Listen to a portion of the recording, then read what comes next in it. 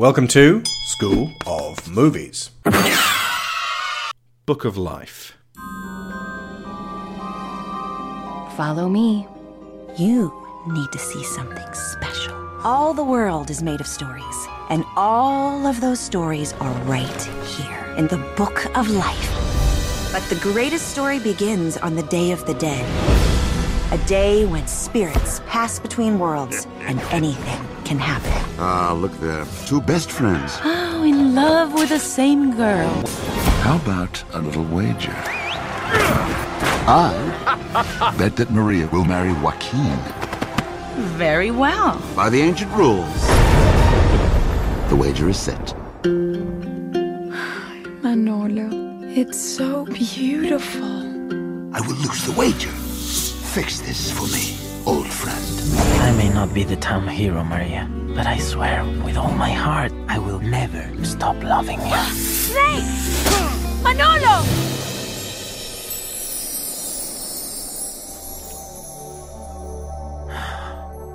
Where am I? Welcome to the land of the remembered. Don't try to take it all in at once. And the story goes on. This is incredible. Epic fiestas every day. All you can eat churros. My lady! Please help me reunite with the love of my life. If you complete these tasks, You will see Maria again.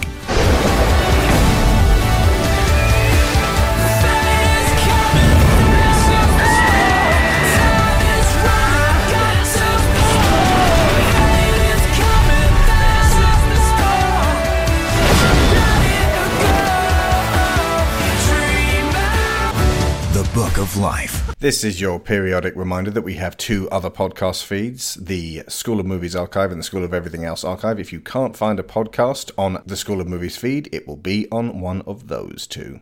And so to Book of Life. This is a little-known 2014 animated film produced by Guillermo del Toro, our absolute favourite. It was directed by Jorge Gutierrez, creator of the Nickelodeon show El Tigre, The Adventures of Manny Rivera, and it's a collaboration with Real FX Animation Studios. So these were the guys behind a bunch of kids' movies that you've never seen, like Open Season 2, Open Season 3, The Ice Age Christmas Special, Freebirds, which I believe is about turkeys, or possibly chickens, and a quite good collection of Kung Fu Panda shorts, Secrets of the Furious 5, that we mentioned back when we did the Kung Fu Panda show. It is thus miraculous, aside from the fact that it's got Guillermo del Toro in charge, that this movie is really rather lovely. This is a commissioned show by Abel Savard, who previously wanted us to cover The Expanse, which is a lengthy sci-fi TV show, but mercifully suggested a movie instead, one that we had seen and probably wouldn't have covered for many years, if at all. But now that we've dug deeper, it can get the full School of Movies treatment tonight.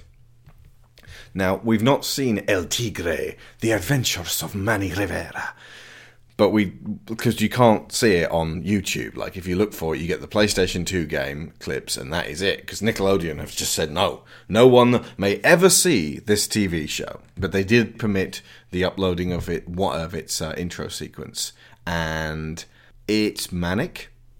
It's one of those flash animation cartoons where all the movements are incredibly, quick, because it's just, you got a kid standing there like that going, ee! And then a kid flings out both arms in one immediate animated movement, because it's easier to do that in Flash than to go arms in the middle, arms in the middle, arms in the middle, out, and just do multiple frames. So all Flash animation tends to be very sort of like that. Miracle City, a spicy cesspool of crime and villainy. This is the story of Manny Rivera, better known as El Tigre, son of the legendary hero, White Pantera, grandson of the evil supervillain, Buma Loco.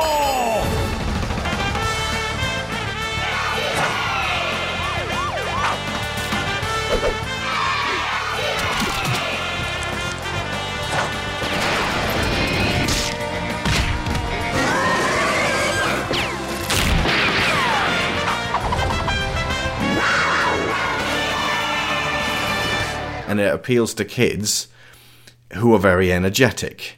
And it thus, like the kids shows that really get viewed a lot, and specifically the kids shows that test well, tend to be the really crazy manic ones. Somebody said after hearing about the Princess Thieves, in fact before it even started, "Oh, dude, you're gonna love Star versus the Forces of Evil." And I watched the first episode, and I was like, "Oh God, it's doing my nutting."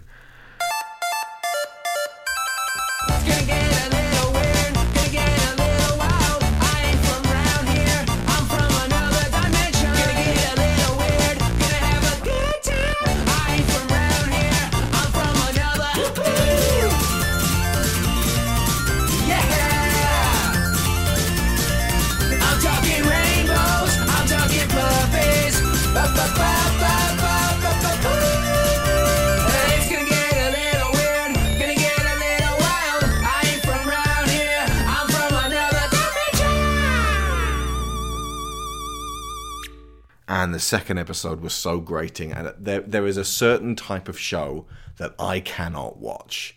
It's just too energetic. And I don't think I could ever have watched that. Like when I was a kid, I liked Ren and Stimpy, but it wasn't always that level of ah! Like Ren would get manic at times, but then there would be sort of it would, you know, change pitch and slow down and up. And this film is not like that, but it does do a pretty good job of convincing you it might be like that, especially at the beginning. It is a deceptive little trick to get the kids who are manic to get all, yeah, let's watch this, right, it's totally on our level, and then slowly calm them down throughout the story until they're really engaged. It is, effectively, and I mean this in the positive light, dark side tactics. It is lulling kids into a false sense of, this is going to be just brainless, mindless fun, yay! Because, unfortunately, that will, you know, push adults away. And it's possible Star vs. the Forces of Evil becomes more like this as it goes on. You know, I have difficulty with Powerpuff Girls and even sometimes Samurai Jack. But those are that and Dexter's Lab. These are the animated shows from the late 90s, sort of just as Flash animation was becoming a thing. And like, even though they were animated traditionally, like, you know, the follow-ups from that have become Flash animation. Again, there are plenty of shows I haven't ever actually sat down and watched, but the intro sequences make me want to chuck, like Breadwinners, that particular whipping boy of ours that got mentioned by Jerome to us the first time around. Buckle up, duckies, cause we got a rocket band. Delivering bread, flying crazy cause we can. Crazy, crazy, crazy cause we can. Sway, sway, Badoo, do a barrel roll, man. Buckle up, duckies, cause we got a rocket band. Delivering bread, flying crazy cause we can. Booty kick it, party punch it, shake your feathers, make your pants dance. Look out, we're gonna crash land. And yeah, so watching El Tigre, it's very kind of kids holding up tacos and going bah! Like that. But I gathered that Jorge Gutierrez made it very much about his, you know, his life in Mexico, and you know, there's a lot of culture sort of soaked into that. So while it is dark side tacticsing all the American kids to sit and watch it for all the manic energy, he's also subtly telling them a story about Mexico. And the same is absolutely true with Book of Life. I think actually it might be better for you guys to listen to us talk about it first and then watch it, because it is very easy to pass this one up. The first time we'd watched it, you know, we were sent it by Matt Wetter, I think it was. God bless you, Matt, thank you. And we watched it, we were like, that was really nice, but like we didn't really take it on board. And the second time when we were really watching it, because, you know, the game was on, we had to. And I also picked it up on Blu-ray so we get that extra definition. You know, it really came together for more of a wallop. And the more I found out about it through the extra features and the commentary, the more substance and texture there was beneath the surface. So it's one of those, it's a grower, and it sort of opens up, and there's so much detail in the background of the kind that we love that, I mean, I still had to steel myself through the manic kids stuff, especially at the beginning, but it calms itself down. Sharon, do you want to synopsize it for the folks at home? Yeah, Yeah, sure. I mean, one thing I would just add to that, actually, is that the fact that the extras opened it up for us this time. Despite the fact that there's only about half an hour's worth on the Blu-ray. There's not much. 3 little featurettes. At least one of them was one of those, coming soon to your theatre, like talking heads for 6 seconds and then 20 seconds of the movie, like, montages of, like, crazy manic stuff. Yeah. There's not a great deal, but there's more than you get on a lot of particularly kids' movies. And it occurred to me that there are a lot of people who make films, or possibly who distribute films, who look at it in terms of, they don't want to know how the sausage gets made. They just want to watch the movie and enjoy the movie. And play DVD games with Shrek. Yeah, something like that. But ultimately, this is a prime example of how seeing that undersurface stuff sells me more on the material than the material on its own. Ah. We were discussing actually Lord of the Rings and Weta and how we loved Lord of the Rings straight up, but then watching the extended editions a year later after each one really cemented how each one was just even more special than we'd thought. Yeah. The craftsmanship that went into those extras just drew us in, and that gave us so much to work with for our episodes on the Lord of the Rings shows. Absolutely. I mean, I love all different kinds of art, whether it be painting or sculpture or film or poetry or video games or whatever. But the process of how people make that art is even more fascinating to me. Do you think Michelangelo left notes at the end of the Sistine Chapel for people to check out his extra features? I hope so. Da Vinci did. They've just put Da Vinci's notes up online. Oh, right then. Yeah, go check them out. I will. There you go. You want to know how Da Vinci's sausage was made? It's all there. Are they in like ancient Italian? Quite possibly. Would they lead to maybe the Holy Grail? They might. Okay, I'll go check that out. Would I get Hans Zimmer to score it while I'm looking? Countdown begins to somebody making an what's it called? An AR game? Yeah. Using Da Vinci's ARG. notes. ARG, yeah. Alternate reality game. Yeah. That would be good. So, synopsis of the Book of Life. So, the intro sequence is a 3D animated segment about a small group of children arriving at a museum, which they are less than thrilled about. And it's slightly different animation to what you get later on. It's much more sort of broad strokes. Like, it looks like a really generic, cartoony... It really does. And I think that's deliberate. Oh, yeah. It is still stylised. You can tell from the fact that some of the kids have really big pig noses. Yeah. And, the pig noses in this movie are they out are of control. They really are. Off the hook pig noses. And even the ones on the real pigs. They're double pig. No, because I'm double pig. Mm-hmm. So they arrive and they're really unimpressed with the idea of visiting this museum. And then a really hot redhead museum attendant comes out and says, I'll take it from here. And basically... Yeah, there's this old guy who's trying to get the kids' attention, and the kids are just spitballing him. Absolutely. And she leads them in through a secret door. Labyrinth style. And instead of going to the normal part of the museum, she takes them into a room where everything is decked out in... This is turning into a horror film. It is a bit. Well, it's all decked out in Mexican... decoration, and it's all themed around the Day of the Dead. Yeah. And she takes them over Cinco de Mayo. A book called The Book of Life. Right, I have a question about that, actually. Can we just clear this up? Because Cinco de Mayo is Sounds the like 5th the 5th of of May, May. And the Day of the Dead is the 2nd of November. Mexican Halloween. Oh, there we go. It's the date is observed as to commemorate the Mexican army's unlikely victory over the French forces at the Battle of Puebla. Puebla? That's where Miguel comes from. Hey! Nice. My name is Miguel Alejandro Delgado, and I am far from home. My father swears I am misremembering the events of the day Puebla fell to the monsters that swarmed in from the north. New Century, Tiger's Eye, available on Bandcamp. Okay, so that Cinco is de Mayo nada to is do not... with the Day of the Dead. Yeah, so it would appear.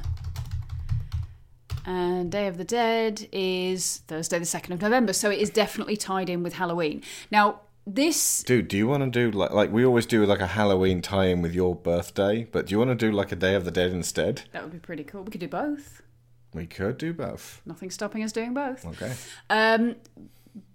But the... Dia de los Muertos, Day of the Dead. One. Yeah. So there you go. Oh. Begins October 31st. Begins October 31st. Ends November 2nd. Right, I've said this before about, pagan traditions around Halloween time, they know how to party. They last for days. Pagan traditions, or specifically ancient traditions, some pre-Christian traditions, do in fact play into the narrative of this. In fact, it's kind of a rather important point. The Celtic New Year, I never know how to pronounce it properly, but Samhain.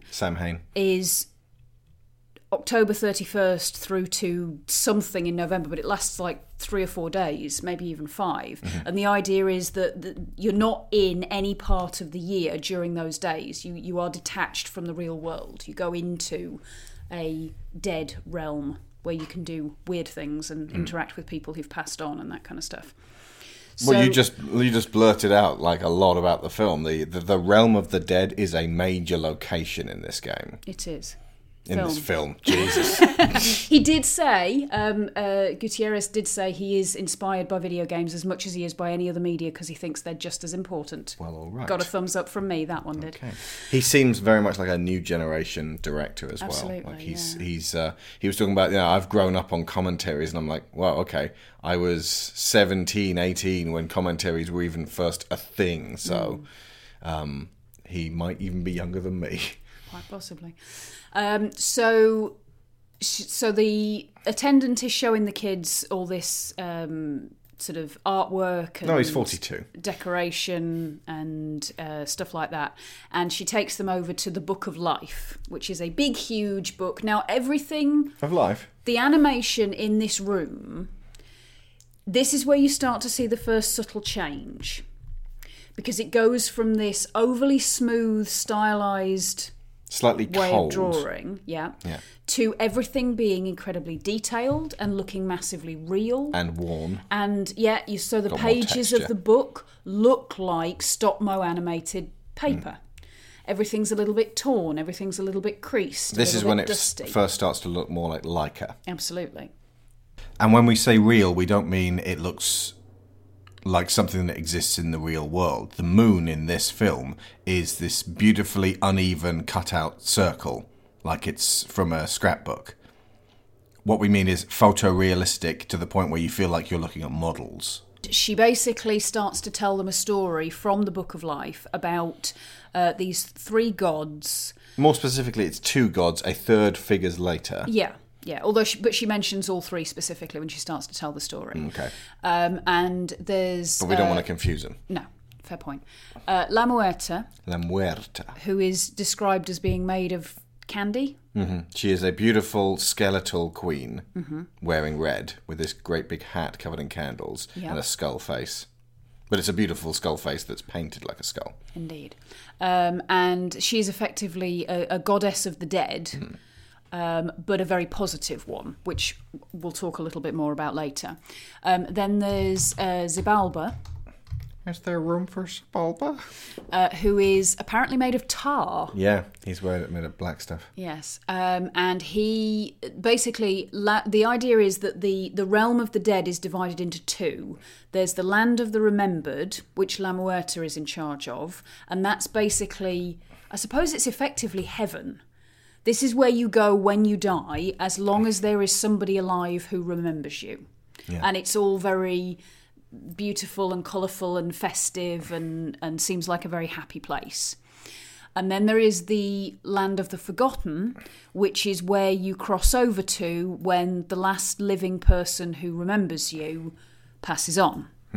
And Xibalba is in charge of this particular world. He's not particularly thrilled about that.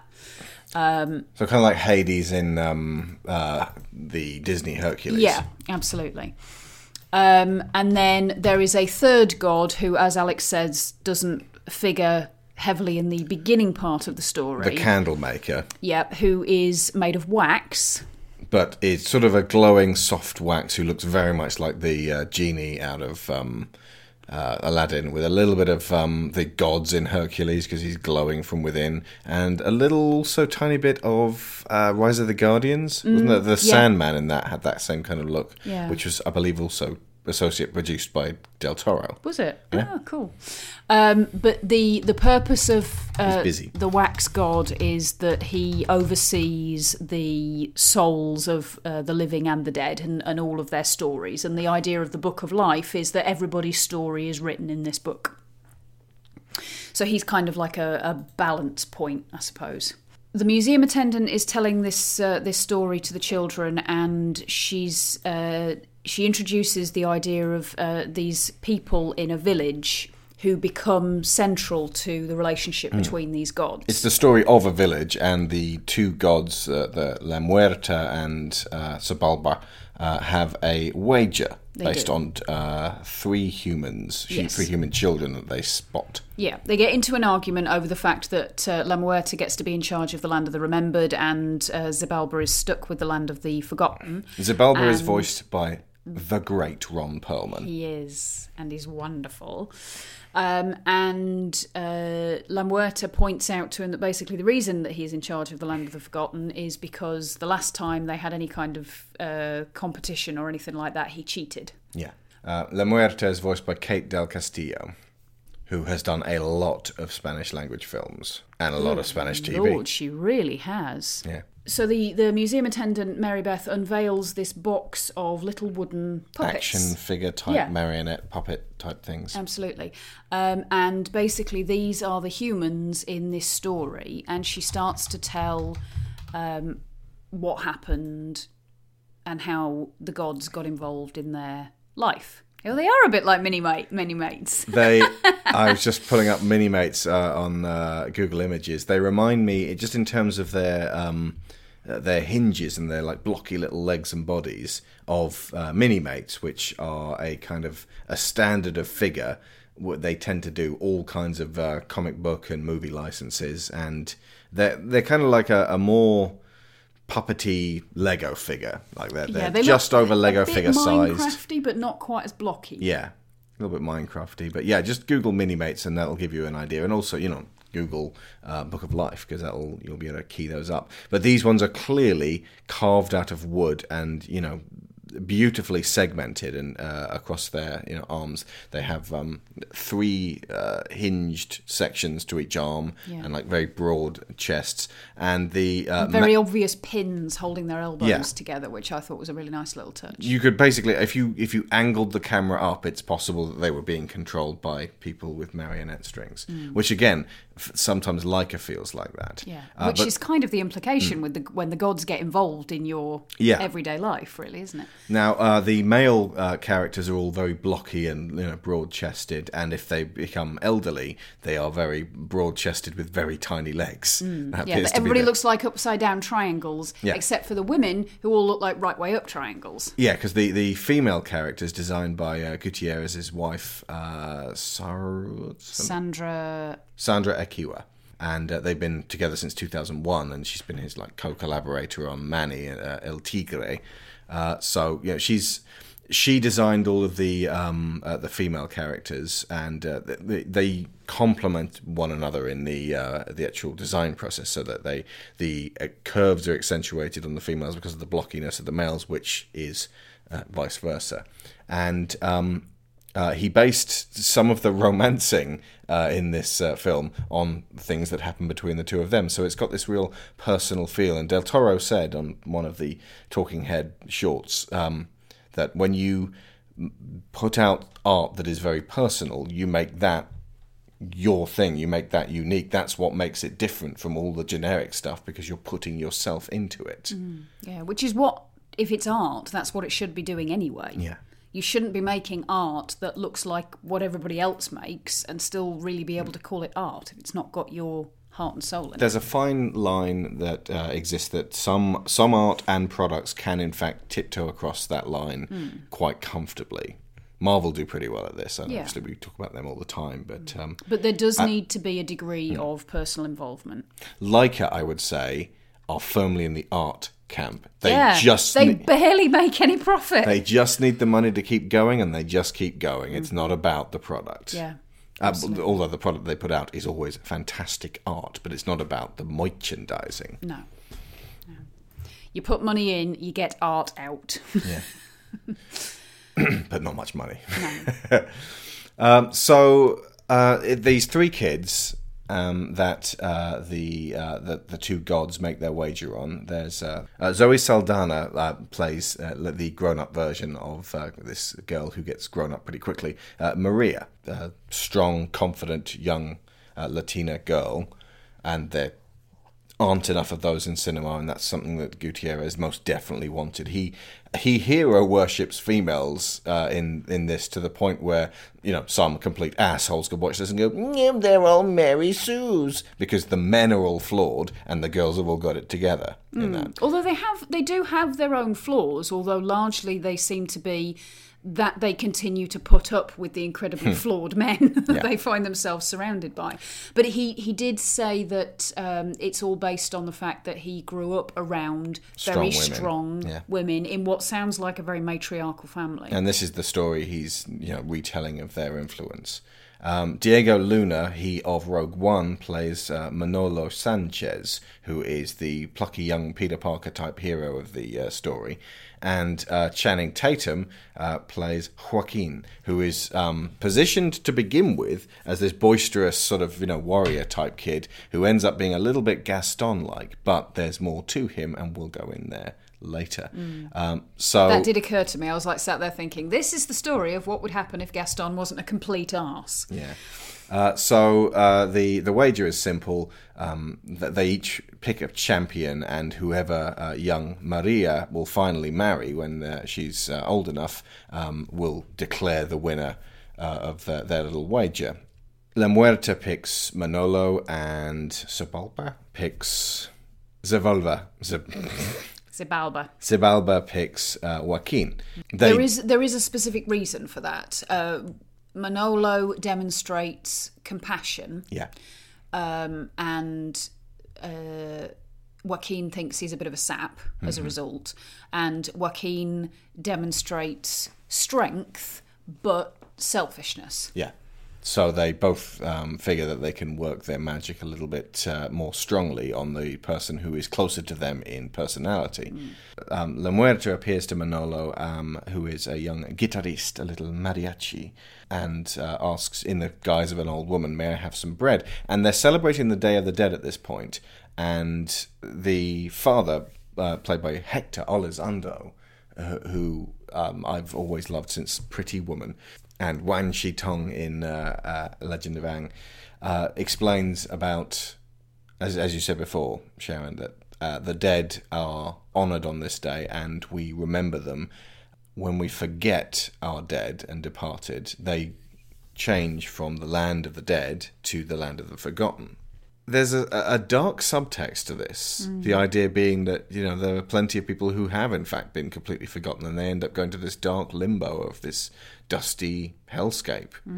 And which they do fade away from. It's not as if they're not stuck. They're not in torment. They're not stuck there forever. Eventually, it's like the memories in Inside pit in Out. Inside Out. Yeah, they're gone. Eventually, they just fade away.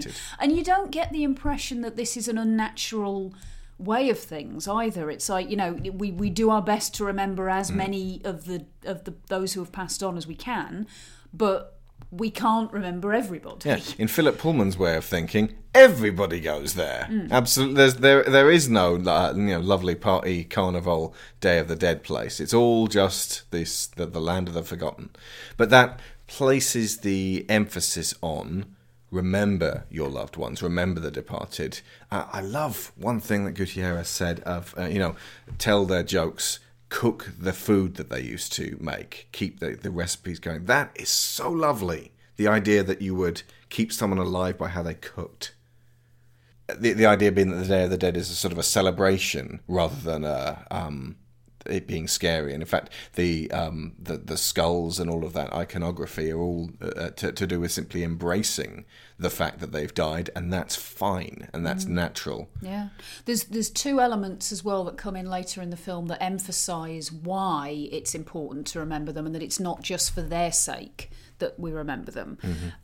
There's a moment when Manolo meets his ancestors and learns something really, really important that in life in the living world he couldn't find out because it's not something that people talk about. And then there's a scene where he basically gets boosted upwards by numerous generations of his ancestors. So, and he's literally being thrown upwards by each generation until he finally gets to the top. That's at the end. That reminded me, interestingly, of Final Fantasy Advent Children. Remember that? Where every member of Cloud's team throws him up further towards this Bahamut that he's got to destroy on his own. It's less of a major, we are held aloft by our families. But it's got that, it's on the same plane. It's got the same idea of that, we are, these friends and connections can lift us to heights that we could not on our own. But it's the combination of being able to stand on the shoulders of our predecessors and not repeat their mistakes and sort of mindless traditions and do things in a way that's more suitable for us. So Lamuerta asks in the form of an old lady, can I have some bread from your mother's grave that you've decorated with bread? And Manolo, being a kind little boy, goes, of course, have some bread. She'd want you to have it. So Bulba goes to Joaquim and asks the same thing, basically. But Joaquim's like, what's it worth to you? Like, what do you want for this bread? This, by the way, Joaquin is at the grave of his father, who was a great war hero. Yeah. And as a result, everybody in the village has left bread on his grave. There is a ton of it. Yeah.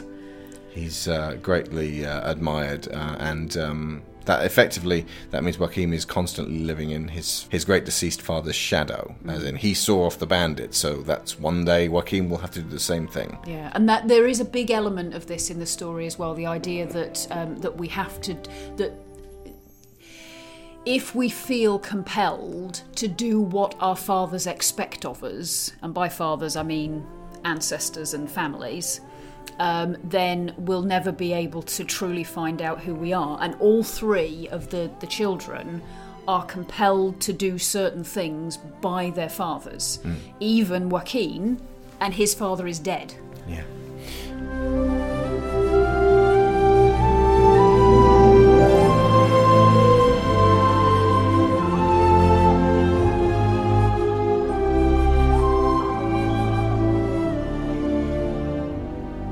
So for his kindness, Manolo is afforded the blessing of La Muerta, although it's just as an old lady. At the time, he doesn't know that it's a goddess.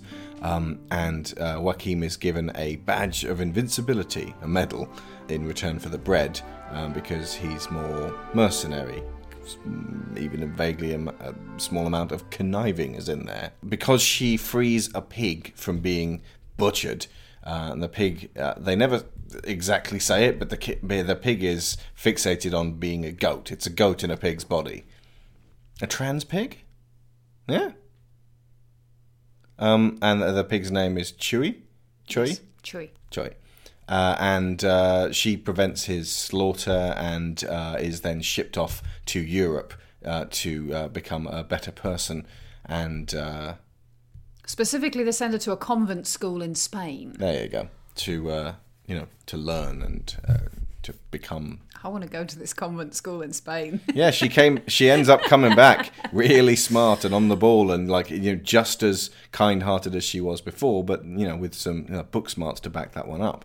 And she keeps the pig and he becomes her best friend. And so while she's doing that, we got a training montage of the two boys. Now, Manolo... his father was a bullfighter, and his father before him a bullfighter, and before him a bullfighter. And there is a constantly repeated subtext of tradition this is what your fathers have done before you. You must carry on this tradition.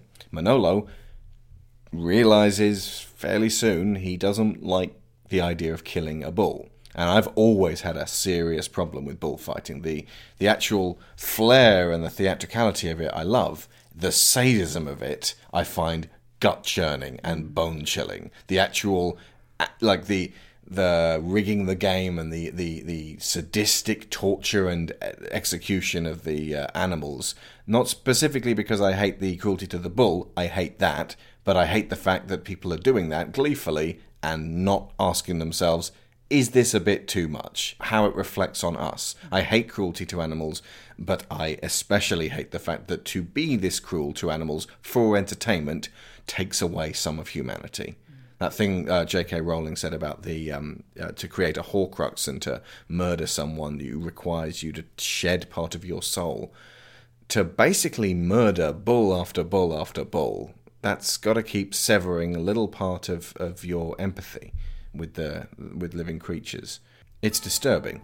And so Manolo, getting to the point where he's bested a bull in the ring and then can execute it but decides against it, even though it earns the disgust of the whole town that he's this rubbish bullfighter.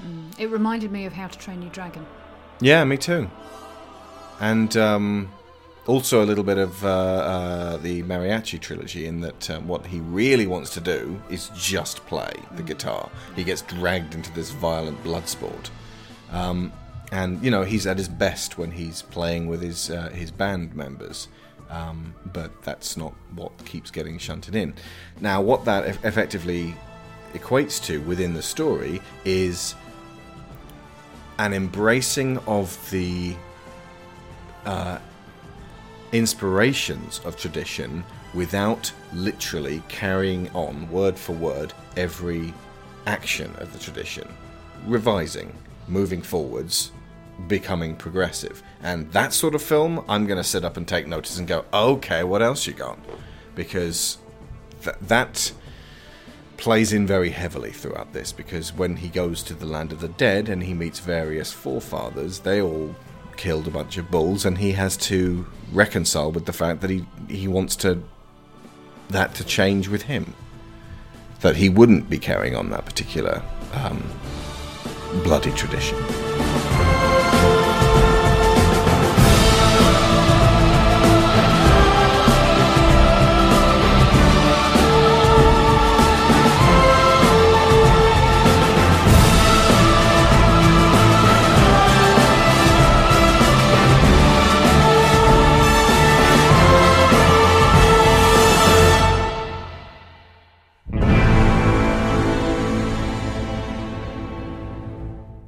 And meantime, Joaquim's been out adventuring and, fighting endless battles and not being harmed because this medal renders him effectively invulnerable. So Maria returns, and the boys basically are still looking for a way to get her attention and encourage her to choose which one of them she wants to be with.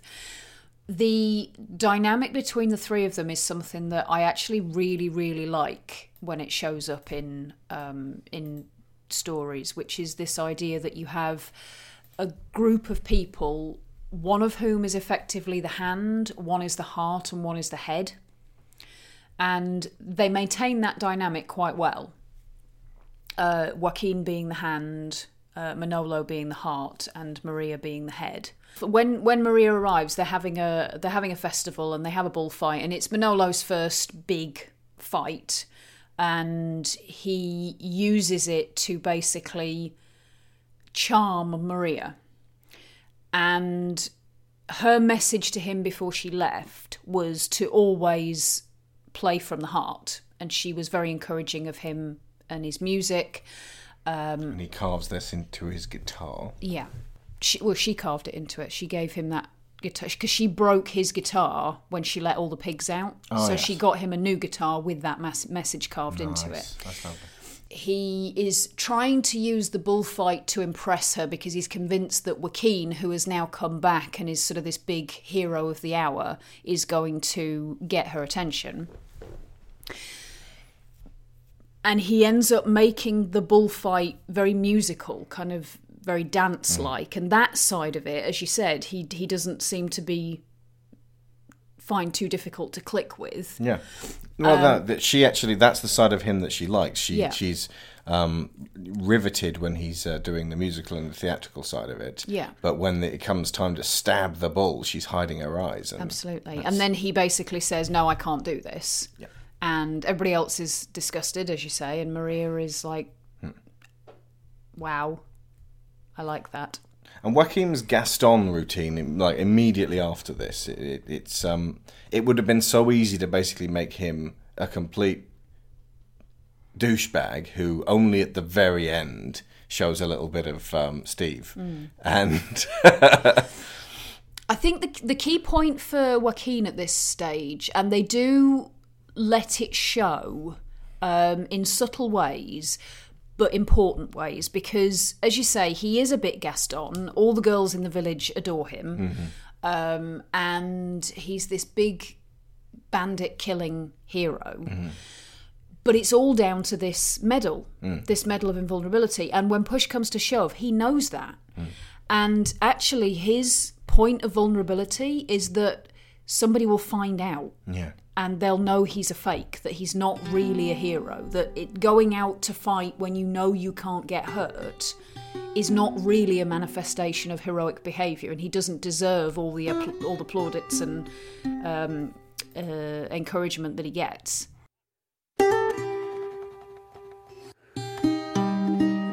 Hi, Maria. When you were here before, look you in the eye.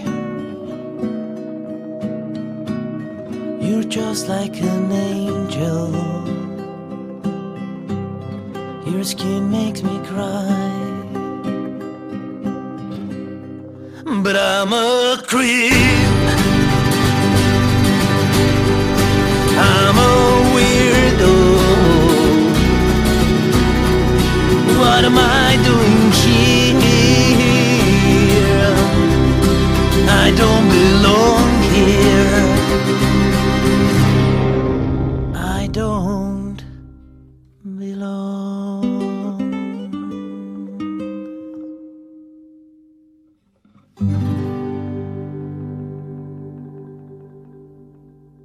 A couple of little influences I noticed, like while watching it. You mentioned that video games were quite prevalent. The Nightmare Before Christmas, this feels like a lot, especially with the City of the Dead, which seems like Halloween Town. Although The Nightmare Before Christmas, by comparison, is incredibly shallow with a confusing message. And dismal as well. I kept thinking that. Everything in this is so colourful, and I kept flashing back to Nightmare Before Christmas and thinking, but everything apart from Sally was all in black and grey. The Night Before Christmas, I like it, but the end result appears to be, I learned you just stay in your place, don't try to be something you're not, even if it brings you joy. You're probably going to be crap at it and cause absolute chaos, and you ruin it for everyone else who's good at doing that thing. So just stay doing the thing that you're good at, and everything will be better. And if you're depressed, stop being depressed. I think because there's probably a goth girl who really, really loves you, and that's all you need to and then you can both be depressed together, because of course that's what it's all about. I think the thing with Nightmare Before Christmas is, at the time, it was pushing back against the very kiddie, saccharine tone. The holly jolly side of Christmas films, of Christmas movies, and which is why they released it just after Halloween. Nonsensical. And at the time it was great, but since then I think it's been outstripped in terms of animation and story. God, yes. Even just by the people who made it themselves. The LAIKA, like everything LAIKA have done is technically better than Nightmare Before Christmas. Yeah. James and the Giant Peach is technically better than Nightmare Before Christmas. But also, it's got a better message. That's right. That is, again, the natural order of things. The progress of moving forward. That is what's supposed to happen. Rather than worshipping your grandfathers and hating your grandsons. Precisely. You make things that are bigger and better and progress forward. Because otherwise, what's the point? If you were just going to make replica spectrums for the rest of your life. Why would you be in computing if you're not interested in advancing the field? Little Big Planet as well. There is a whole series of levels in Little Big Planet based on the Day of the Dead, and it has this beautiful, bright, colourful... See, I loved Little Big Planet. Aesthetically speaking, the game was insanely gorgeous, just in terms of like the first levels were also like Elizabethan clothes in the garden. It was like such a wonderful combination of elements, and there was like sort of a disco funk type level, but it wasn't a disco gag. It was all just sort of that kind of funky feel, and there was a whole Day of the Dead type thing, and there was the African savannah type stuff that was going on. Just the thing that drove me insane and was never fixed in that first game and meant that I could just never play it was, you've got, when you hit a restart point within the level, you've got 4 lives, and if you fall down a pit 4 times, you've got to do the whole level again. Sorry. And it's like, well, if I'm playing with someone else who dies repeatedly, we're screwed. So all you're doing there is fostering resentment between humans. Well done. I could never get my head round why that game was so aesthetically geared towards children, yet so mechanically hard. Yeah. Well, the jump mechanics didn't have that Mario reliability to them. They were ridiculously imprecise. Every time I landed on anything, I'd skid off the end. We're off the point a little bit. Sorry. Yes, carry on. As well as being obviously inspired by several previous LAIKAs, if you guys have seen the trailer for a upcoming Pixar movie called Coco, that looks alarmingly similar aesthetically to this. But again, that's okay.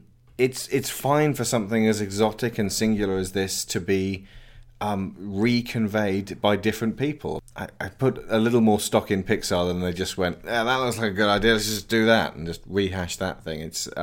They always tend to have a really solid message at the core and beautiful films to watch and inspirational stories. So, we need more of these, less apathetic stories. So, if this inspired that, then fantastic. I would hope that to at least some extent they have done what Gutierrez did and got people on board who grew up in Mexico and are immersed in that culture in their life, so that what they create is coming from a place of heartfelt recognition. Gutierrez declined to send his entire staff to Mexico to learn about the culture, figuring that they would just be sent to tourist trap type places, and it would end up feeling quite generic and like, cultural appropriation effectively. So to keep it directly from the heart and from a place of authenticity, although this was kind of a gamble, he basically said, if you have questions, I will tell you everything that I possibly can. And I think that paid off because it feels very personal as a story. Yeah, or any other number of the Mexican crew or animators and designers that were on board as well. And the only reason that would not work is if a person assumed they knew everything that was needed to be known about something, especially if they were not in fact from that culture, or if they were from a very specific, like if they were a rich kid from the culture talking about the life of the poor. That doesn't work either necessarily. But in this case, he was exactly on the ball. Another thing that he really wanted to adhere to was he loves art books. He loves animation, clearly, passionately. It was just listening to the enthusiasm in his voice. And he, is a collector of big hardbound art books of the making of the film. But he was always annoyed that you look at the previs sketch stuff, the prototype sketch. What's the word? The preliminary sketches, just the early stage sketches, and then the sort of developments, and then turning it into something. When they hit the beautiful stage and they look absolutely magnificent, and then you look at the final film, and you're like, why isn't that like that?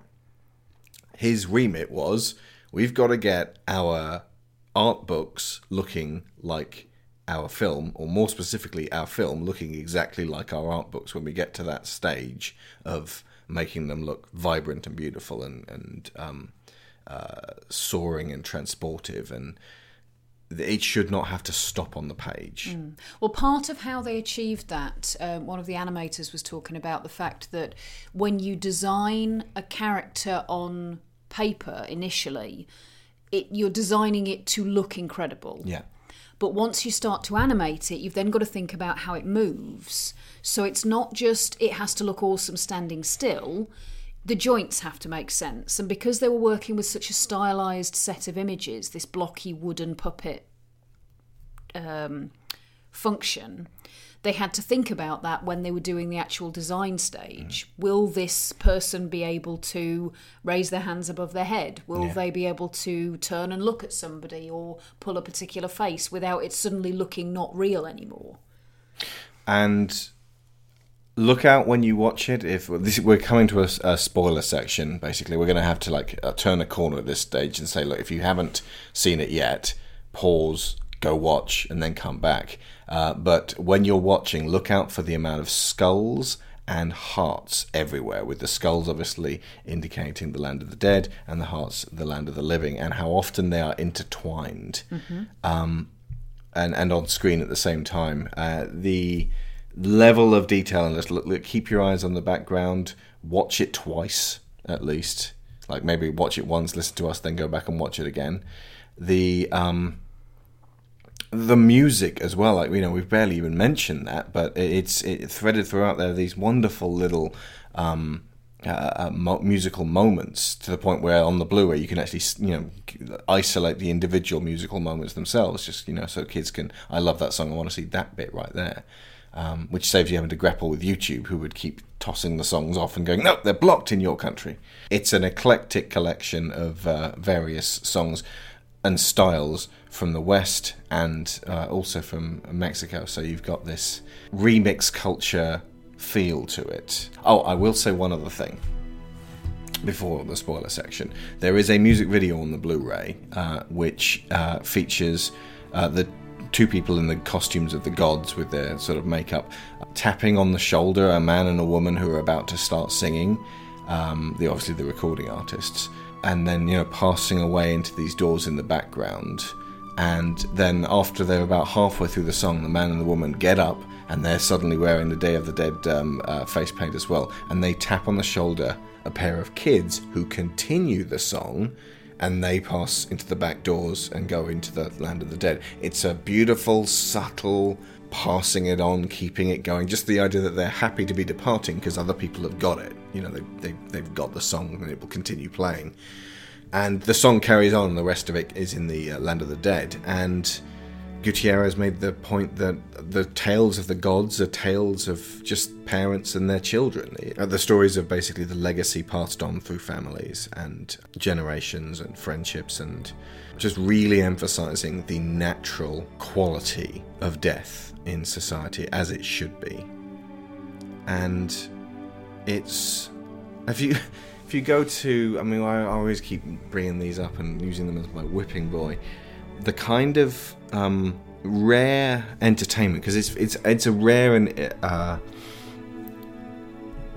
irresponsible philosophy to peddle, but something like Twilight, where Bella is terrified of growing old and dying naturally, and the conclusion is she gets to not have to grow old and die naturally. She gets to be beautiful and super powerful to the end of time with this immortal, beautiful, super powerful boyfriend. That is a genuinely terrible message to be giving our teenage girls. That's a fucking terrible message. One of the biggest... It's the opposite of Harry Potter, where Harry embraces that just death is a natural part of life. One of the biggest clashes between pagan and pre-Christian religions and patriarchal, specifically Abrahamic religions, that I find difficult to reconcile, because there is a lot particularly in Christianity, which is ultimately the monotheistic faith that I know the most about. There is a lot of value in that faith and the various denominations thereof. But the clash between the idea that life leads to death, leads to life, leads to death, and it is an endless cycle, and that is natural and that is how it should be, compared to death is a point that you should fear because you will be judged, and if you haven't led a good enough life, you're going to go to a bad place, and or peddling the idea that after you die, you will be rewarded for all of the martyrdom that you had in life and all of the shit that you put up with and let other people get away with. After you die, everything's going to be wonderful. Oh, but you can't kill yourself. Oh, no, because then everybody would do it, because if you have, But anyway, that's getting beside the point. But the embracing in this of the idea that a death goddess is loving and kindly and takes people away when it is their time to be taken away, whether that be because they're old or because they've had an accident or because they were ill. There are numerous people that you meet in this story, and it's not all just they had a long and happy life and then died on their own bed surrounded by their family. There's people there who were killed in accidents and for various reasons, but they're all in the same place and they're all as happy. There's nothing taking away from that, but just this idea that this cycle is right and people accepting that. It's pertinent that one of Manolo's ancestors was a conquistador, because that sets a time limit on the idea that the Catholic religion was brought to Mexico by the Spanish conquerors who came to South America. Prior to that, they were not Catholic, and so they basically kind of fused these two religions into what they currently now have, where they've, in the case of Book of Life, taken beautiful aspects from both the old and new religions and combined them into this celebration of life and death. But very specifically, with Manolo not wanting to continue bullfighting, that is very much part of the old Spanish culture that was brought across and then put in Mexico. And it's something that is in this film now being revised. And it's so subtle, the fact that the guy's a conquistador, but that's just what I inferred. But that one part of the beauty of that for me is that it underlines this idea that you can be inspired by tradition. You can find things to love about tradition. That doesn't mean you have to follow every guideline of it blindly. It certainly doesn't mean that you have to ignore what you really want in life simply because somebody older than you says, well, it's always been done this way, so that's what you're going to do. So we'll call spoiler now and play some music because afterwards we have to talk about the Land of the Dead and everything that happens in Acts... the second half of the film, basically. And from this point onwards, we won't have to explain it and what happens. We'll just discuss the finale with full disclosure. Important philosophical points. Yeah.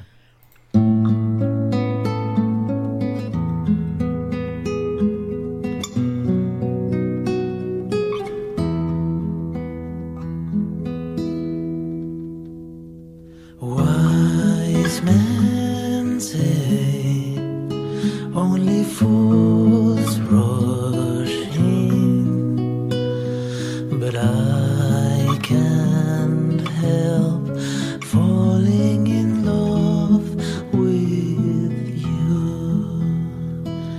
But I can't help falling in love with you.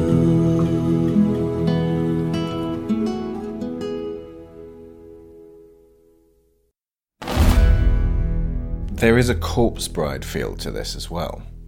But again, when you get to the end of this and you look at the actual philosophy they're getting across in this and the powerful link, it's kind of like they've taken the kernel of the idea in Corpse Bride and run with it and really elaborated on that. Well, one of the things that the Corpse Bride sells as an idea is that death shouldn't happen.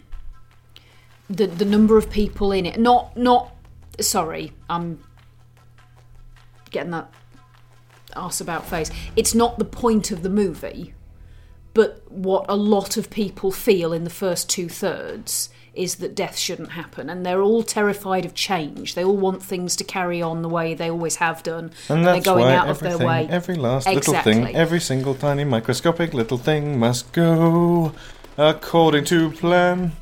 But that they're all pulling strings to try and get everything to carry on in the same vein as they always have done, and that's something that seems to me to be quite a core part of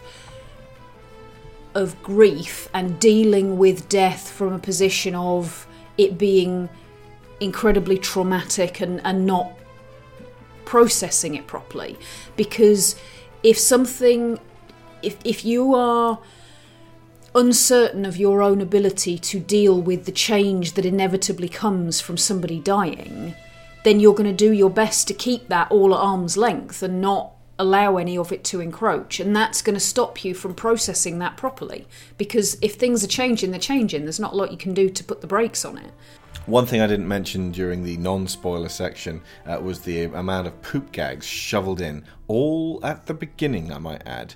Basically, say animal poop gags, and I'm going to go, I probably need to miss that film, but I didn't want to dissuade people from seeing this. But yeah, there's a bit where a goat poops, and then immediately after, some kid's selling churros and a bird shits on them, and it's like, I haven't even finished grimacing from the last one. You're going to do 2 in a row, and then later on, a pig pisses on him.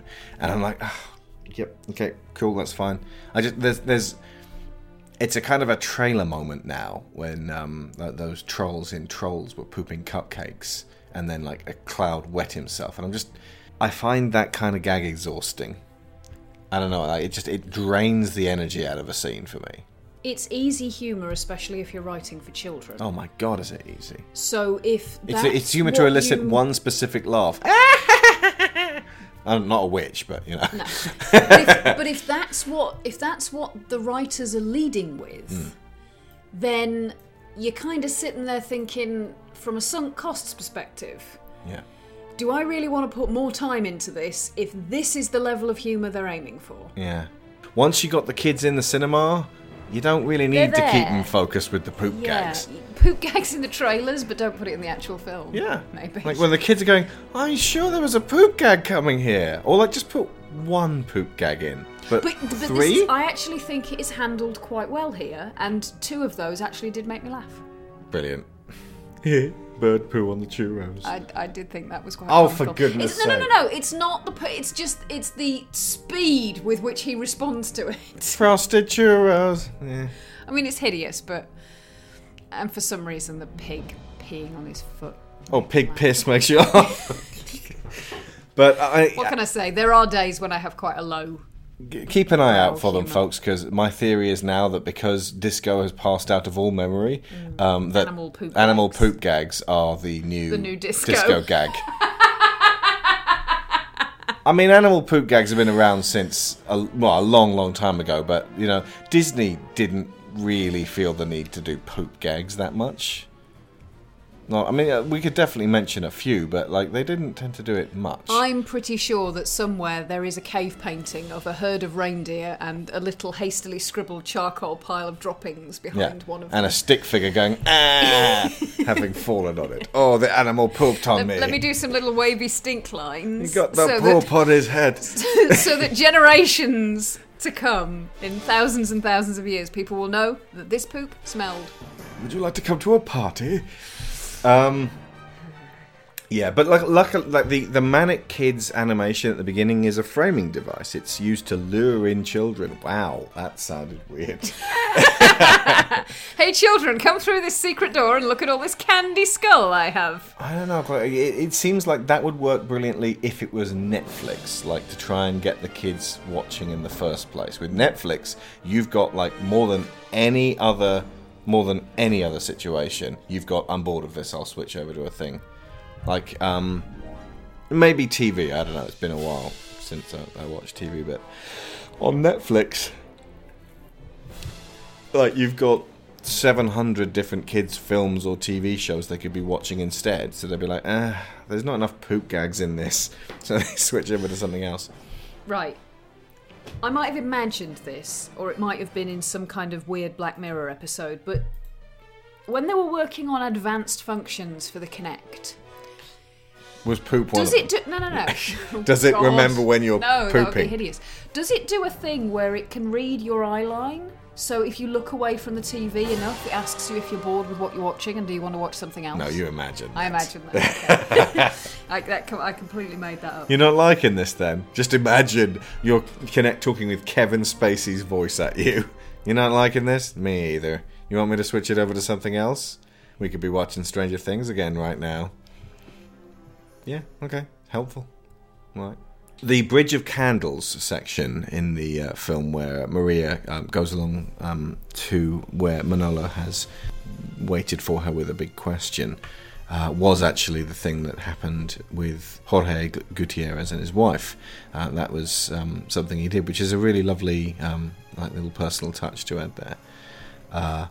And the rain that happens after she's bitten by the snake and then starts affecting them. That's the first time it's actually rained in the film, and it really suddenly, it's wet wood and it's dripping down their wooden bodies, and suddenly they're reactive, and that's striking use of an animated element. And it changes the tone of the film because suddenly it crosses into you didn't think we were going to do that, but we totally did. But the actual the Land of the Dead is sumptuous to look at and comforting to watch. I commented that queuing up to watch a parade again would be my idea of hell, not heaven. I would not want to queue. Because every time we walk down the street, like when there's like a cycling race or something's going through town, they've put up a bunch of barriers and you can't get down to the town centre and you just want to go and get a thing and like everyone's in your way. That drives me bug shit nuts. It's like, yeah, fantastic cycling's really good. Can I just get to the other side of the street, please? I hate that. I really like the method by which they get them into the Land of the Dead, because basically after Manolo asks Maria if she'll marry him, Xibalba plants a snake, and I don't know whether his intention is for what happens to happen exactly the way it does, but it certainly works out quite well for him. The snake basically does Maria get in between them? Is it accidental, or is she trying to... I always interpreted that as that the snake very deliberately goes after her, so that Xibalba could get the yes, I would like to be dead to join her from Manolo. But the frame of that she is bitten by a snake in this, their happiest moment, or what is about to be their happiest moment, is Orpheus and Eurydice. Yeah. Except that in that story, obviously she really is dead and gets taken down into Hades, and Orpheus goes after her with his lyre. And Manolo, when he believes that Maria is dead, in actual fact she's just unconscious. But they know, they've seen it now. Oh yeah, of course they have. His choice springs from his main character trait, which is his compassion. Yeah. Which means that his response to thinking that she is dead is one of sadness rather than one of anger, which is what Joaquin responds with. Yeah. And Joaquin he doesn't lash out at Manolo, but he basically turns around and says, this is your fault. Well, he looks for someone to blame for this one. Why didn't you protect her? Because he's angry. Yeah. And that kind of illustrates why Manolo is the one to fix this, not Joaquin. He doesn't have the skills. But he does have a very specific duty, which is to defend the town. So when that happens, it's lovely the way that actually ends up with the final sequence. Again, you folks have all seen it, so that he gives up that part of him that he's been basically training for his entire life. I'm going to be the big hero here, and he gives that to Manolo out of respect. Yeah, well, his arc begins halfway through this story, really. Joaquin's character progress starts when Maria agrees to marry him. Yeah. Because at this point he realises, because he asked her to marry him before, and then I think the implication is that he will leave the town if she doesn't marry him. And so because the people think they need him to protect them, they Maria's father begs her to agree to marry him. And because she cares about the town, she will. And she says she will... Relatively one-way love. Protect the town. And even that. I don't think Joaquin truly loves her because he doesn't really know her or value her against himself. It seems to be more, she's the most beautiful girl in town. That makes her the best. And don't I deserve the best? Like I said, he's Gaston if Gaston wasn't a total arse. But when he kind of twigs that she doesn't love him but will marry him out of a sense of duty, he doesn't really want that. He actually tries to back away from that. Yeah. But her father interrupts and basically steps in and arranges the whole thing. And then later on, when you actually get to the scene where they're about to be married, he freaks out again because he hasn't got his medal with him and he's vulnerable for the first time. Yeah. And he realises that, and he's not ready for this. And so he runs out. I love the fact that when he loses his eye, which is pretty grisly, the implications of that because he wasn't invincible this one time, he's been horribly maimed in a way that would ruin the lives of some people who would consider themselves to be ruined. Under those circumstances, he sees it almost as a badge of honour, and that he says he's never seen clearer in his life. That's a touching moment of his character coming through, of humility and selflessness. It also mimics Manolo's ancestor, the one who is missing an eye and has a sword for a leg. Yeah, that conquistador who's voiced by... And he basically says people with 2 eyes and 2 legs are wimps. Placido Domingo, he's the one who's the opera singer in the actual film. Ay, ay, ay, ay, canta y no llores, porque cantando se alegran los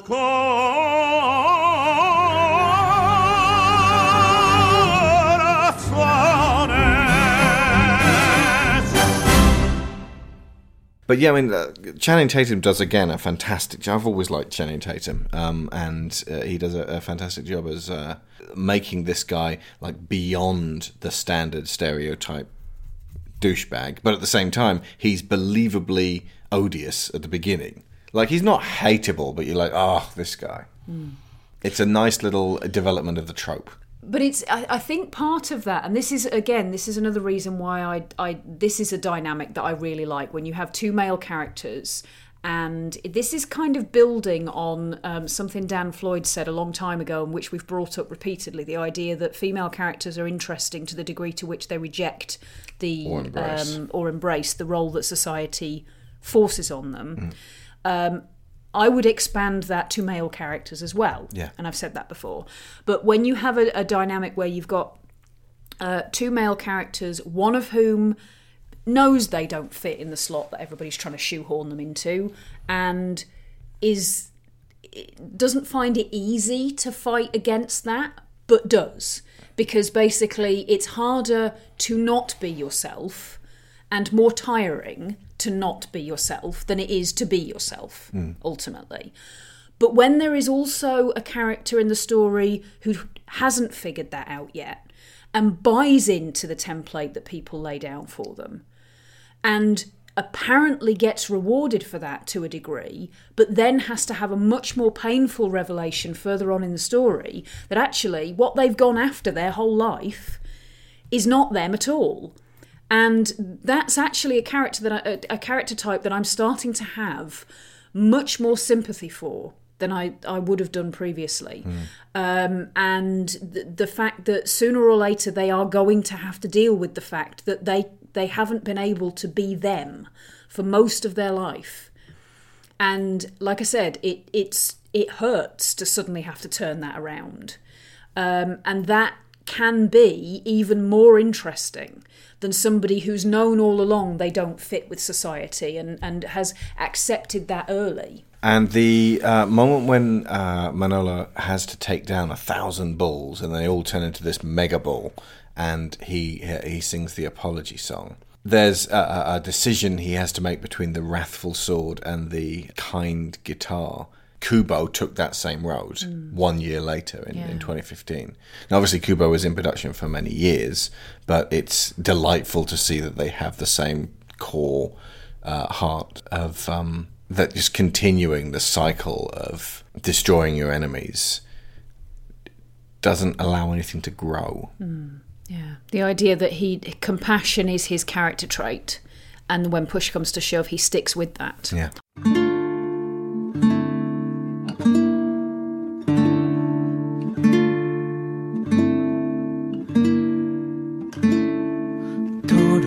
I am humble, for tonight I understand. Your royal blood was never meant to decorate this sand. You've suffered great injustice, so have thousands before you. I offer an apology, and one long overdue. I am sorry, Toro, I am sorry. Hear my song, I know I sing the truth.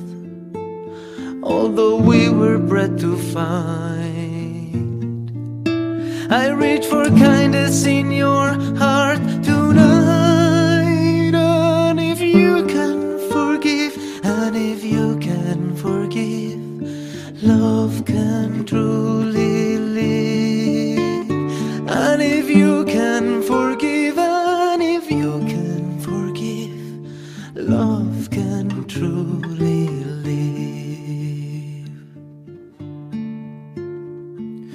Toro, I am frightened, but I'll use my final breath to tell you that I'm sorry. Let us end this dance of death to centuries of agony that to your heart we send. Here and now with my amends, the senseless killing ends. I am sorry, Toro, I am sorry. Hear my song, I know I sing the truth. Although we were bred to fight, I reach for kindness in your heart tonight. And if you can forgive, and if you can forgive, love can truly live. And if you can forgive, and if you can forgive, love can truly live.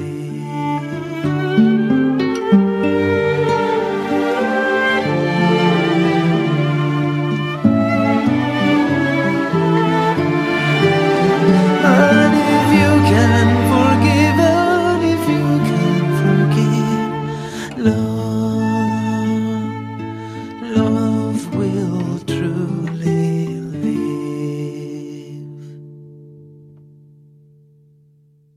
I love the fact as well that, and this happens a little bit earlier on, when he first starts meeting his ancestors in the land of the dead, finding out, and this is what I referred to earlier on when I said about he finds something out that he couldn't have done without them being there, because they don't talk about it in the land of the living. The fact that so many of his ancestors didn't want to be bullfighters either. Yeah. You know, the conquistador wanted to be an opera singer. There's one guy who wanted to be a clown. Was that Danny Trejo? I think it might have been. He's the one who beat that guy up with a moustache. Yeah, but there's several of them that bullfighting was not really their true thing, but they stuck with it. They went with it, and that meant exactly, and therefore they perpetuated that cycle of having to be something that you're not. Yeah. And you mentioned the whole sticking on the path that they began. Maria was smart and brave and compassionate and wanted to help people, and she ends that way as well. Manolo is compassionate and tries to prevent violence wherever he can, and be himself. And that's obviously his biggest fear was being himself.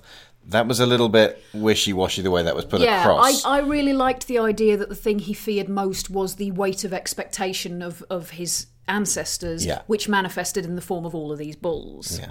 So being himself and being the himself that everybody else had laid upon him are two different things. But I got what they meant in the end, in a strangled way. But Joaquin, being a hero, he was able to do that at the end.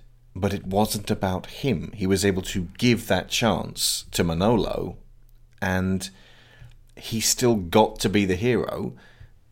But there is a different route of doing something very good for people without being expecting to be praised for it. And that is a refinement of the very simple I'm the hero, so praise me, that he'd been taught his entire life. Absolutely. He is kicked away from the final fight by Manolo. Yeah. So he doesn't get to be the hero that he was psyching himself up to be, but he'd already done it by sacrificing his invulnerability. That was the heroic act for him. It's not the fight, it's the giving up the protection, giving up that security of, and again, because that invulnerability was something that he always had in the back of his mind. This is fake. It's not me. It's not a skill that I possess. It's just because of this medal. So ultimately, what he gave up there, although it was obviously his invulnerability, he's also giving up the idea that he has to be this fake hero. Yeah. And the way it's resolved at the end, the bandits side of things, probably one of the weaker aspects of the film. If you like, they're not really developed that much. They're just hostility, and they're just people for these guys to take down, and with the help of the dead.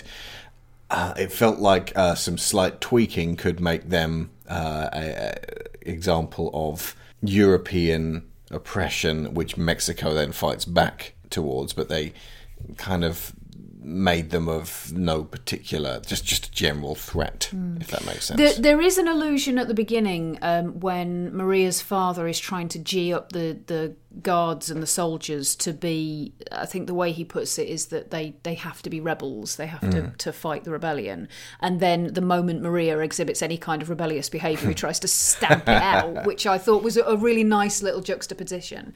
But that is pretty much the main political element that comes into it. But it's fine, because the point is that the standing up to that threat is the important thing. And I love seeing small towns galvanized by a small band of heroes. So I automatically wanted to start watching Three Amigos after this. Bug's Life, take your pick, Galaxy Quest. All the same film. But it's never quite managed to get through the Seven Samurai, though, have we? We'll go back at some point. Best action film ever made, according to BFI. Thank God they've remade it so many times, otherwise we wouldn't know the story. Best action film ever remade. But the harmony is re-restored, because obviously the balance of the Land of the Dead and the Land of the Forgotten was imbalanced by the bet, and it is rebalanced by their actions at the end. If you listen to the commentary, we had not noticed this. I don't know if it was in the commentary or it was one of the extras, actually. They point out that La Muerta has a blue tinge to her eyes. It's her eyeshadow. Her eyeshadow, yeah, okay. And which means she only has eyes for Sebulba, who himself has little red skulls as his pupils, the red being her dress. So it's got that kind of yin-yang thing, all set up. And they are ultimately companions in a kind of a more benevolent Oberon and Titania thing going on there, if that makes sense. Yeah, definitely. Definitely. With Ice Cube playing Puck. Yeah, I suppose, to a point. He's kind of the neutral balance point in the middle, I suppose. Mother Pucker. He did make me think a little bit of the Fates. Yeah. Because, I mean, he has candles instead of threads, but ultimately he's got a candle for every human soul, and when the candles go out, that means that they've been forgotten. But yeah, that did make me think of the whole Greek thread snipping thing. Also noticed that Mary Beth at the beginning, one of the disguises for La Muerta, played by Christina Applegate, she has blue eyes and red hair, which is an incredible genetic rarity. So that was them kind of tipping their hand and saying, okay, this is an unusual thing. Look out for someone else with blue eyes. Although, interestingly, the old man who's running the museum, I immediately thought, well, that's Ron Perlman. So I tied those two characters together straight away. Santa Muerta, Nuestra Señora de la Santa Muerta, Spanish for Our Lady of the Holy Death, is a female deity or folk saint, depending on school of thought, in Mexican folk religion, particularly folk Catholicism, venerated primarily in Mexico and the southwestern United States. A personification of death, she is associated with healing, protection, and safe delivery to the afterlife by her devotees. Despite condemnation by the Catholic Church, her cult has become prominent in the 2000s and 2010s as a continuation of the Aztec goddess of death, Mictlantecuhtli. That's Nahuatl for Lady of the Dead. This is all from Wikipedia, but it plays into how La Muerta is being currently portrayed culturally. Since the pre-Columbian era, Mexico culture has maintained a certain reverence towards death, which can be seen in the widespread commemoration of the Day of the Dead. Elements of that celebration include the use of skeletons to remind people of their mortality. The worship of Santa Muerta is condemned by the Catholic Church in Mexico as invalid, but is firmly entrenched among an increasing percentage of Mexican culture. Santa Muerta generally appears as a skeletal female figure clad in a long robe and holding one or more objects, usually a scythe and a globe. Her robe can be of any color, as more specific images of the figure vary wildly from devotee to devotee and according to the rite being performed or the petition being made. As the worship of Santa Muerta was clandestine until the 20th century, most prayers and other rites have been traditionally performed privately at home. Since the beginning of the 21st century, worship has become more public, especially in Mexico City after Enrique Romero initiated her famous Mexico City shrine in 2001. The number of believers in Santa Muerta has grown over the past 10 to 20 years to an estimated 10 to 20 million followers in Mexico, the United States, and parts of Central America. Santa Muerta has a similar male counterparts in America, such as the skeletal folk saints San La Muerta of Paraguay and Rey Pascual of Guatemala. Now, this all plays into a news, like if you look for Santa Muerta on YouTube, we found a news item all about this terrifying new Mexican death cult. A patron saint of death? You may not have heard of her, but recently Santa Muerta began making international headlines amid reports of ritual human sacrifice just south of the U.S. border in Mexico. And as 8 News investigative reporter AJ Lago uncovers, the worship of death is being practiced right here in the metro area.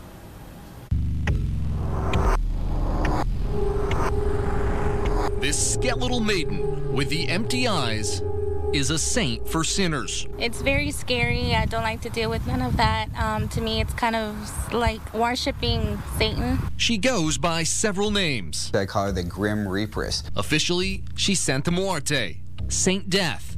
She's also known as the Bony Lady, and her popularity is exploding. She has millions of followers, devotees, both in the U.S. and in Mexico. And many of those devotees are among the most violent criminals in the world. She is the premier narco saint. Dr. Andrew Chestnut is a religious studies professor at VCU. He literally wrote the book on Santa Muerte, Devoted to Death. A lot of cartel members in Mexico count among the ranks of her devotees. Santa Muerte is nothing new to those who battle drug lords and traffickers. Throughout a number of years, most DEA field divisions have at one time or another been involved with the Santa Muerte, the statutes, and the rituals that relate to that. If you are a cartel member, you can ask her that load of methamphetamines being shipped to D.C., Atlanta, or here close to home in Richmond make safe passage. So how prevalent is the devotion to death right here in Richmond? We found candles that can be burned in worship to the death saint in Latino markets all across the metro area. And store owners tell us these things are big sellers. How popular are the Santa Muerte candles and the dolls? Well, they're really popular. We sell them a lot. Like in a week, I'll set up like about 30, 40 candles. The candles are often used to set up shrines. That's the sound of a man being tortured. It was at this point that I turned off in disgust. That is a genuinely cardboard tube focus on a much larger issue, stoking the flames of racial prejudice between Americans and Mexicans, between new religions and old. That this is the only information source for a hell of a lot of people sickens me. Are the Mexicans coming for your children with their knives? It's the most disgusting, alarmist, racist, reductive dismissal and condemnation of something that clearly has quite a lot of cultural influence and heritage dating a long way back, that has positive as well as negative influence. Clearly and manifestly, this is not just one thing.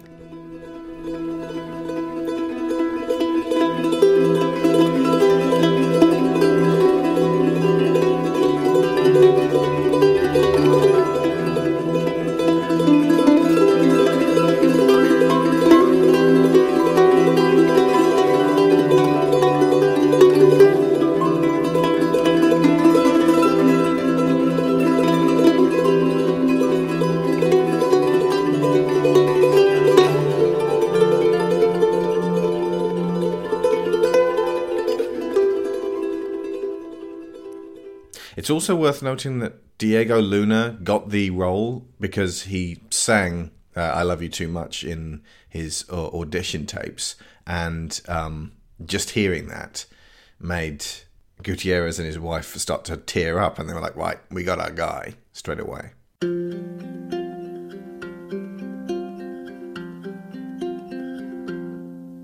I love you too much to live without you loving me back. I love you too much.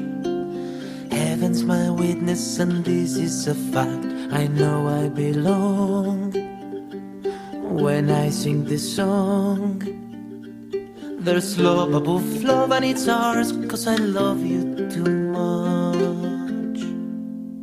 I live for your touch, I whisper your name night after night. I love you too much. There's only one feeling and I know it's right. I know I belong when I sing this song. There's love above love and it's ours, 'cause I love you too much. Heaven knows your name. I've been praying to have you come here by my side. Without you, a part of me's missing. Just to make you my own, I will fight.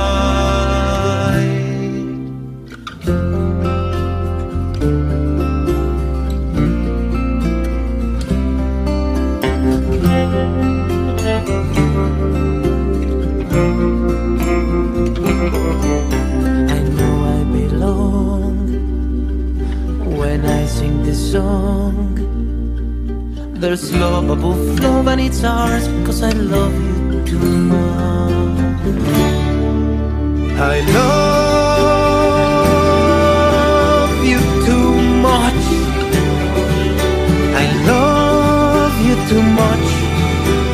Heaven's my witness and this is a fact. You live in my soul. Your heart is my goal. There's love above love and it's mine, 'cause I love you. There's love above love and it's yours, 'cause I love you. There's love above love and it's ours, if you love me as much.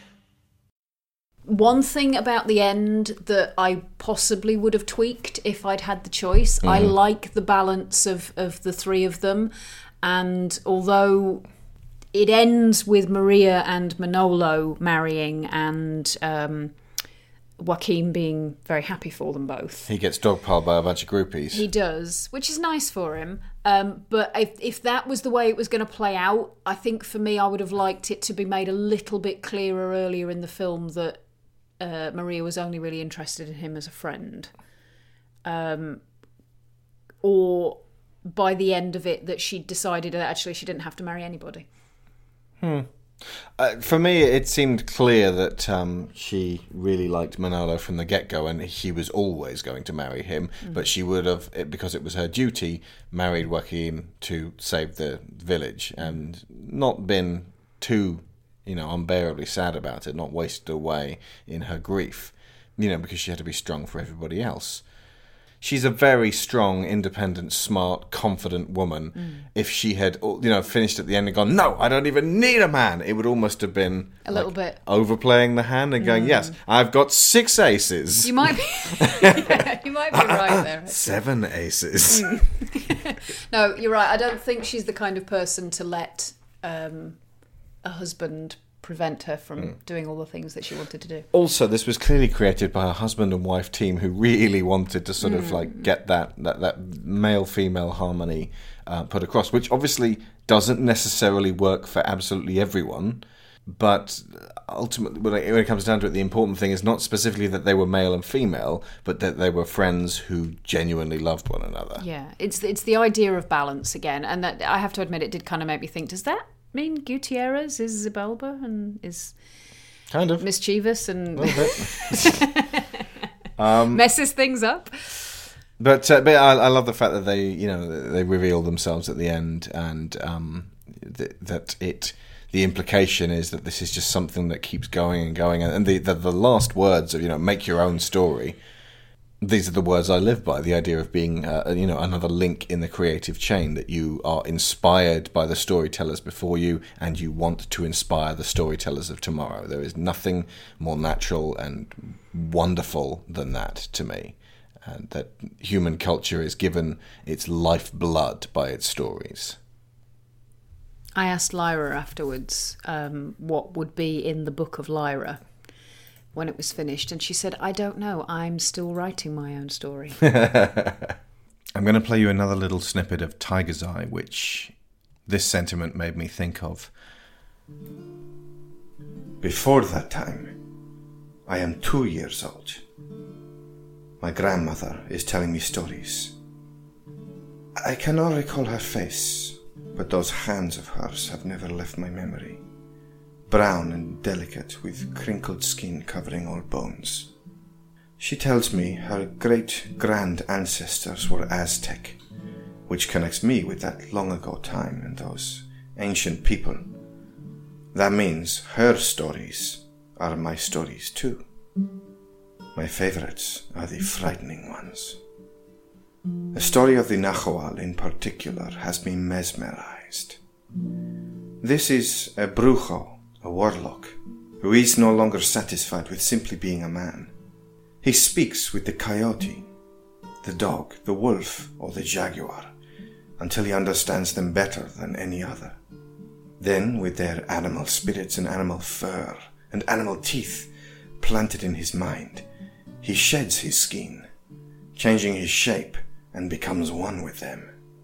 Roaming the land, free of his former prison, he is able to satisfy his darkest desires, devouring livestock, taking women, men, and children. My grandmother's hands grip mine lightly. She swears that in her younger days, she saw one such being. What was most frightening was that she witnessed him assuming the form of a man again. In her words, the last thing to change were his eyes. And thinking back, she could not be certain they changed at all. What did you do, Abuelita? I asked. I hid until he found me, and then ran until he could not catch me. Had I been older, I would not have believed her. I would also have scoffed inside, but hidden it to save hurting her feelings. I was born in 1871, the last year in which adults believe that there are no monsters, no real ones. Now I know for certain that there are. But my grandmother is far behind me. Nor one day passes when I do not miss those warm, papery hands.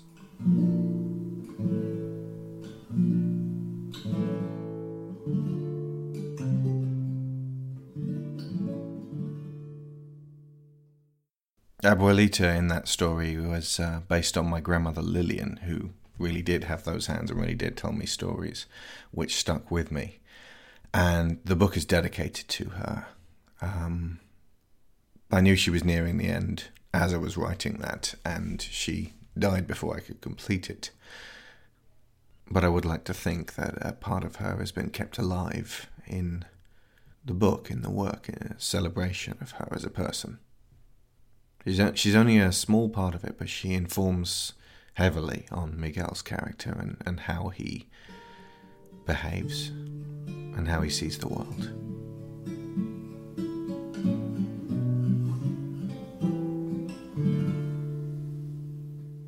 Apparently there is a sequel planned which will focus on Joaquim and his father, so we can see that guy developed further. Nice.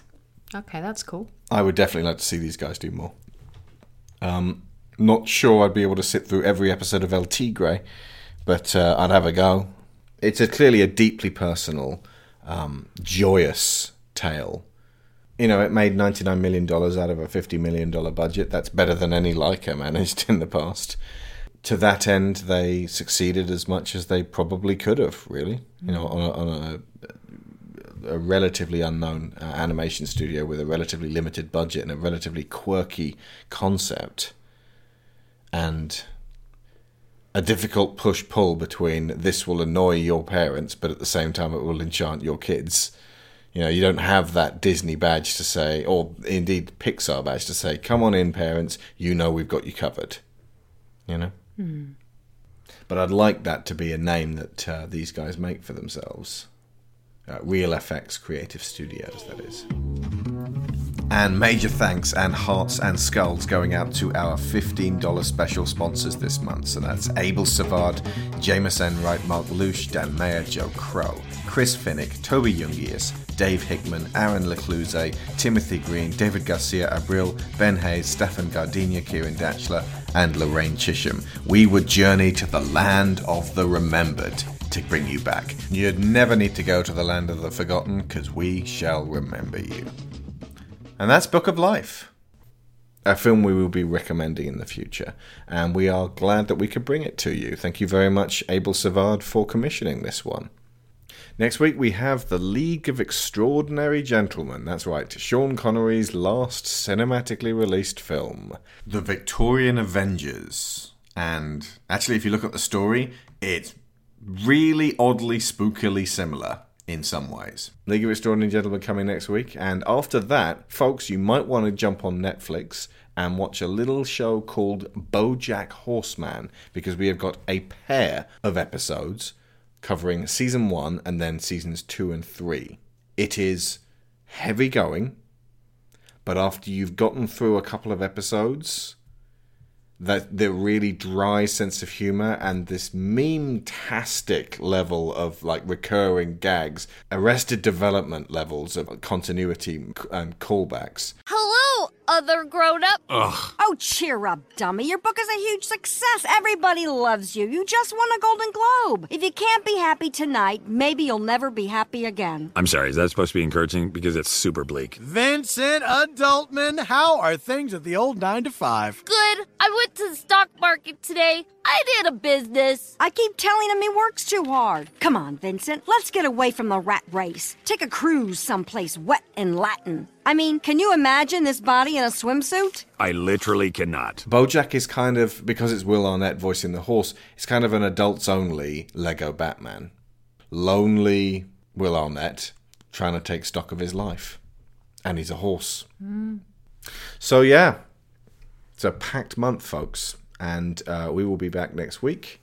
I've been Alex Shaw. I've been Sharon Shaw. And School's out. I will stay by you, even when we fall. I will be the rock that holds you up and lifts you high so you stand tall. I won't let you go. No one can take your place. Oh, a couple fights and lonely nights don't make it right to let it go to waste. And I won't let you fall. I won't let you go. No matter where you are, no matter where you are, I'll be there. No matter where you are, no matter where you are, I'll be there. I will hold on to everything we've got.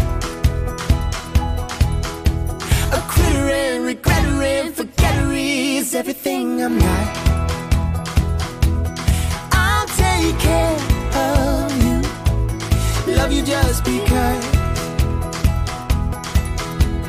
You and I are better than forever. Nothing can stop us. And I won't let you fall. I won't let you go. No matter where you are, no matter where you are, I'll be there. No matter where you are, no matter where you are, I'll be there. We can be the generation who learns how to love. Mistakes and empty promises will never be enough to tear apart these giant hearts that beat inside us now. Let's conquer the percentages and rise above the crowd. And I won't let you fall. I won't let you go. No matter where you are, no matter where you are, I'll be there. No matter where you are, no matter where you are, I'll be there. Oh, no matter where you are, no matter where you are, I'll be there. I'll be there.